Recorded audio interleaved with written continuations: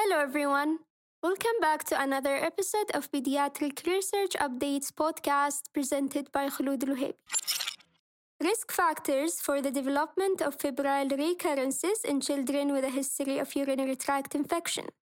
A study was aimed to identify the risk factors for febrile recurrence of urinary tract infections in children with a history of UTI.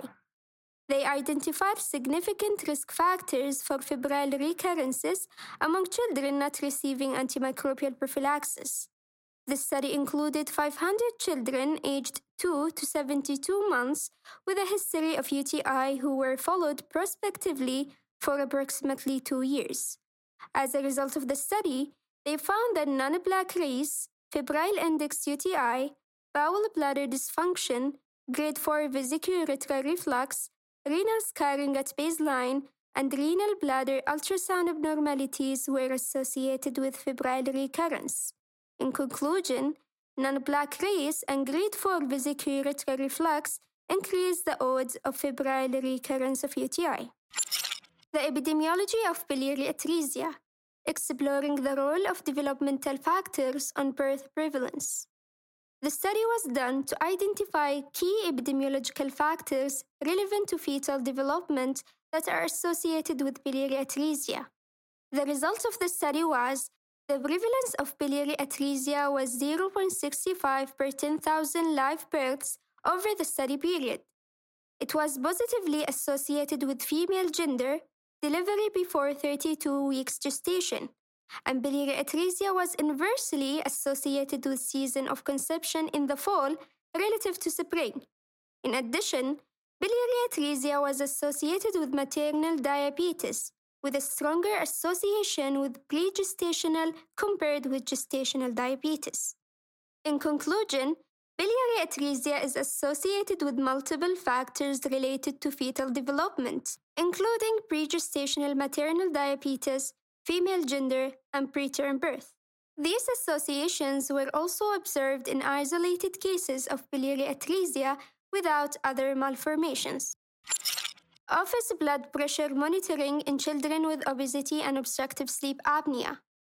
The study was designed to investigate the relative contributions of obesity and obstructive sleep apnea to unfavorable blood pressure in children. A cross-sectional study enrolled 1,689 children compared with children with primary snoring. Children with moderate to severe obstructive sleep apnea had significantly higher systolic blood pressure and diastolic blood pressure. The rate of unfavorable blood pressure was also significantly higher in children with more severe obstructive sleep apnea. Children with obesity had higher blood pressure and blood pressure percentiles. In conclusion, they identified a threefold risk of unfavorable blood pressure in children with obesity and moderate to severe obstructive sleep apnea. Case report: small bowel internal hernia and sigmoid volvulus through a congenital mesenteric defect. An 11-month-old male infant who presented with excessive crying and constipation of 5 days duration developed vomiting after admission. Findings of a physical examination revealed an irritable baby with a distended abdomen. Digital rectal examination revealed an empty rectum. A radiograph of abdomen showed bowel filled with feces, and the ultrasound scan showed dilated large bowel loops filled with feces and fluid. An abdominal CT was done, which revealed dilatation of the proximal large bowel proximal to the sigmoid colon, along with dilated proximal small bowel loops. There was clustering of bowel loops and swirling of the mesentery with its vessels. This was suggestive of small and large bowel obstruction. Stress ulcer prophylaxis for critical asthma.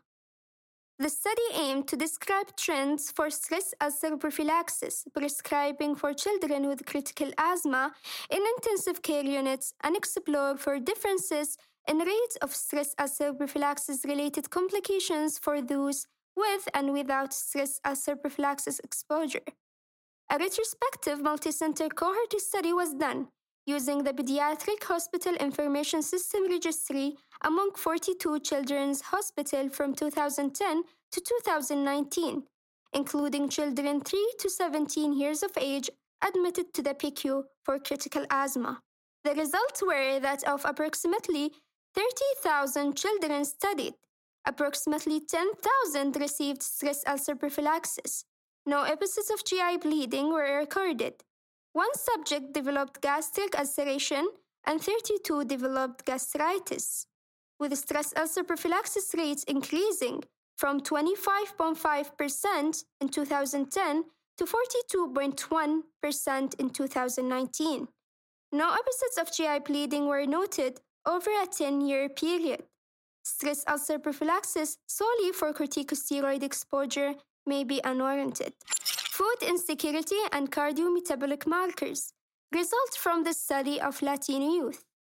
A study was done to evaluate whether lower household and child food security were adversely associated with the metabolic syndrome composite variable and clinically measured cardiometabolic markers: waist circumference, fasting plasma glucose, triglycerides, high-density lipoprotein cholesterol, and systolic and diastolic blood pressure.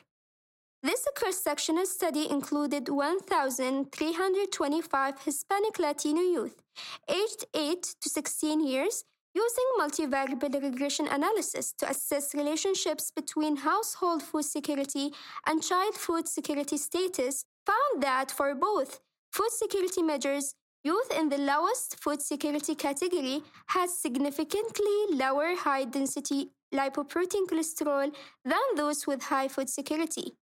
Low versus high child food security was associated with greater fasting plasma glucose, triglycerides, and metabolic syndrome expected log counts, concluding that lower food security is associated with unfavorable metabolic syndrome-relevant cardiometabolic markers in Hispanic Latino youth. These findings also support the use of a child-level versus a household-level measure to capture the health implications of food insecurity. Case report: possible in utero transmission of SARS-CoV-2 and severe respiratory disease in preterm infants. Severe acute respiratory syndrome coronavirus 2 infections are uncommon in newborn infants.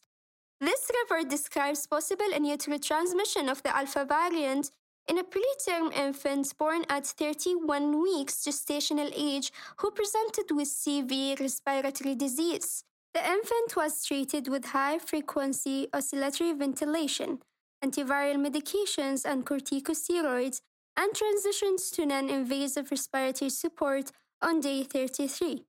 By day 63, she was off positive pressure support and breathing room air, and she was discharged home on day 70. She demonstrated normal growth and development at a 6-month follow-up visit. Placental histopathology revealed placentitis characterized by loss of intervillous spaces due to fibrin deposition and inflammatory cell infiltration.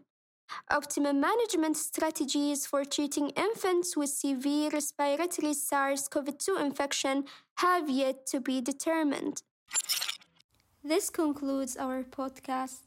Thank you all for listening.